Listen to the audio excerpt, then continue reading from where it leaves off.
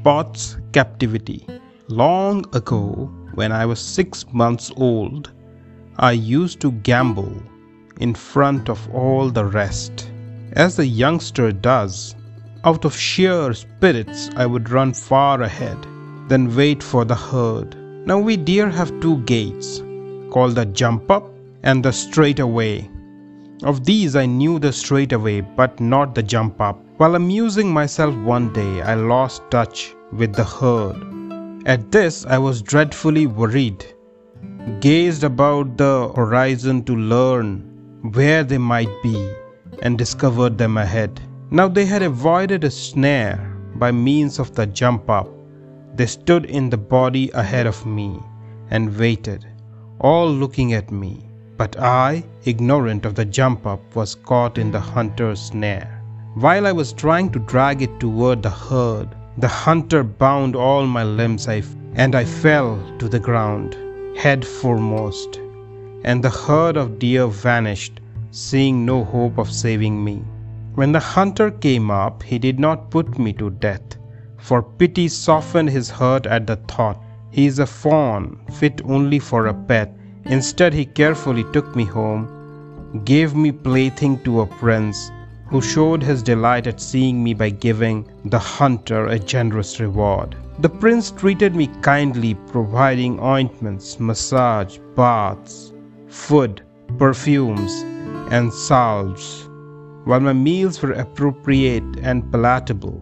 But as I was passed out from hand to hand by the curious women and the princes at court, I was seriously inconvenienced by petting and scratching, which did not spare neck, eye, front hoof, hind hoof, or ear. Finally, one day, in the rainy season, as the prince reclined on a couch, I observed the lightning, listened to the thunder, and my heart wistful for my fondly remembered herd, I recited, "When shall I follow on the herd of coursing deer again? When brace myself against the wind that whistles by? Ah, when?" "Who said that?"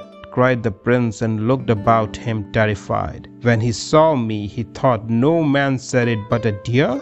It's a prodigy. I am undone." And like one possessed by a devil, he tottered from the house, his garments in disarray. Thinking himself ridden by a demon, he tempted the sorcerers and magicians with a great reward, saying, "If any free me from this torment, I will pay him no small honor."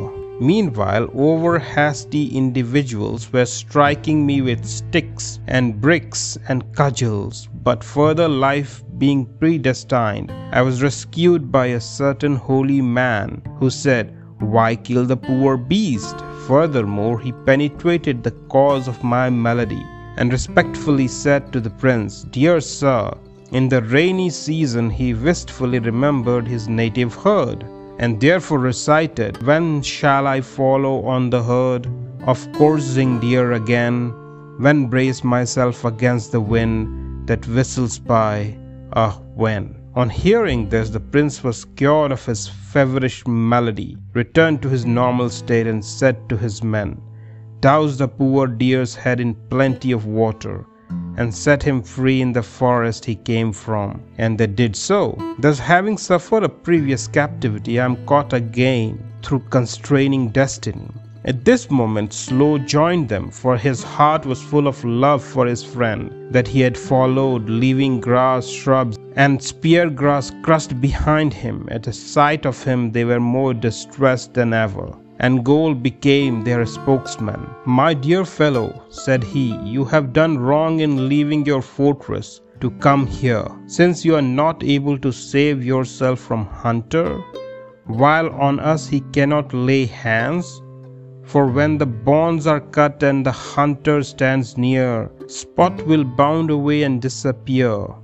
Swift will fly into a tree, while I, being a little fellow, will find some chink to slide into. But what will you do when within his reach?" To this Slow listened, but he said, "Oh, do not blame me, you of all people, for the loss of love and loss of wealth who could endure? but for restoratives of health in friendship's shore. And again, the days when meetings do not fail with wise and good are lovely clearings on the trail. Through life's wild wood, the heart finds rest in telling things when troubles toss.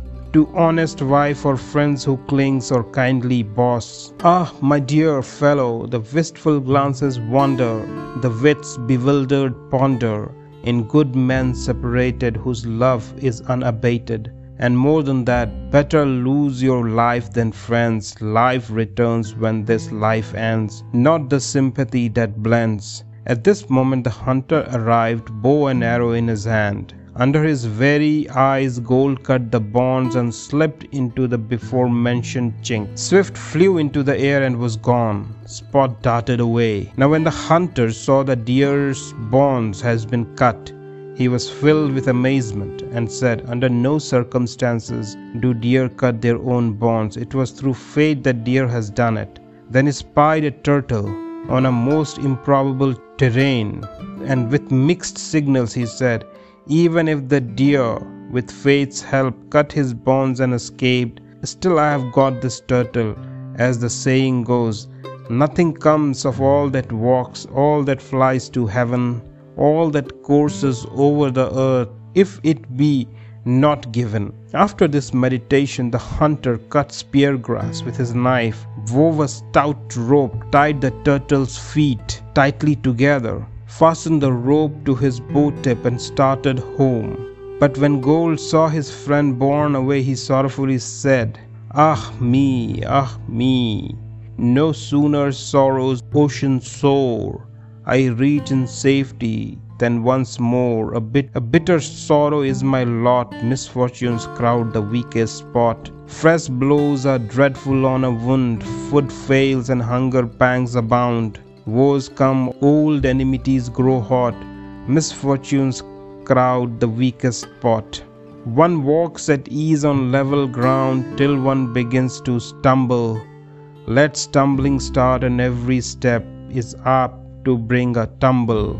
And besides, it is hard to find a life, a friend, a beau, a wife, strong, supple to endure, in stock and sinew pure, in a time of danger sure. False friends are common, yes, but where true nature links a friendly pair, the blessing is as rich as rare.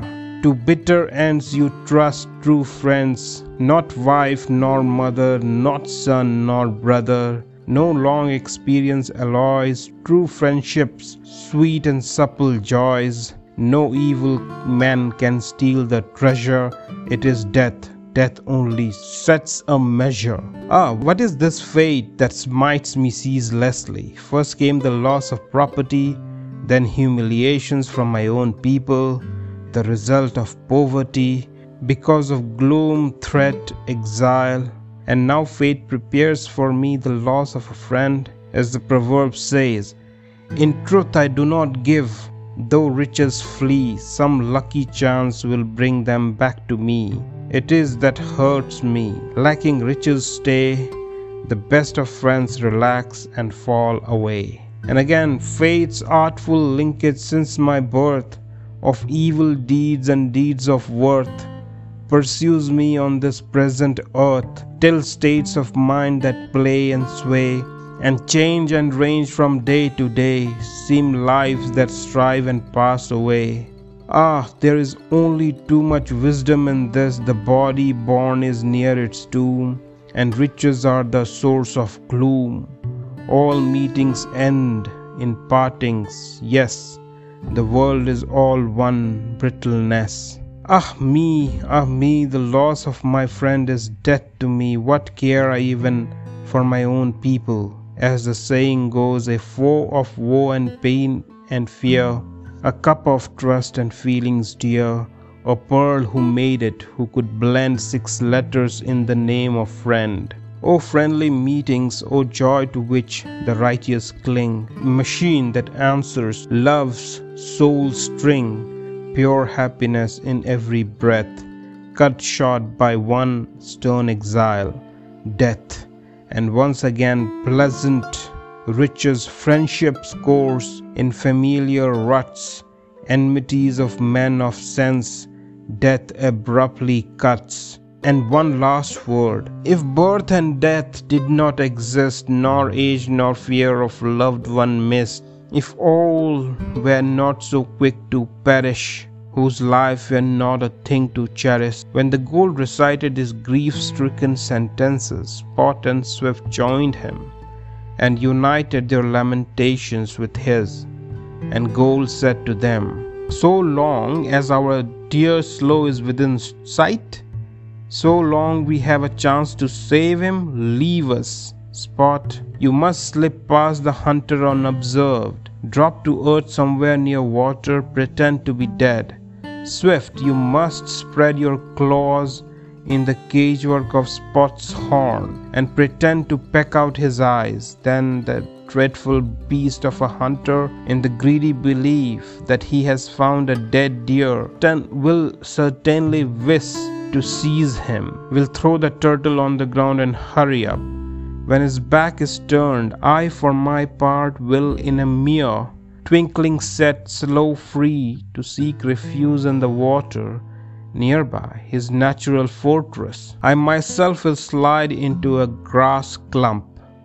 You therefore must plan a second escape when the beast of a hunter is upon you. So they put this plan into practice. Now when the hunter saw a deer as good as dead beside the water, and noticed that a crow was pecking at him, he joyfully threw the turtle on the ground and ran for a club. As soon as Spot could tell from the tramp of feet that the hunter was close upon him, with a supreme burst of speed he swept into a dense forest. Swift flew into a tree. The turtle, his fettering cord cut by Gold, scrambled to the shelter in the water. Gold slipped into a grass clump. To the hunter it seemed a conjurer's trick. What does it mean? He cried in disappointment. Then he returned to the spot where he had left the turtle and saw the cord cut in 100 pieces, no longer than a finger's breadth. Then he perceived that the turtle had vanished like a magician, and anticipated danger for his own person. With troubled heart, he made all speed out of the wood for home, casting anxious glances at the horizon. Meanwhile, the four friends, free of all injury, came together, expressed their mutual affection, took a new lease on life, and lived happily. And so, if beasts enjoy so great a prize of friendship, why should wonder rise in men who are so very wise? Here ends Book 2, called The Winning of Friends. The first verse runs, that deer and turtle, mouse and crow had first-rate sense and learning. So, though money failed and means were few, they quickly put their purpose through.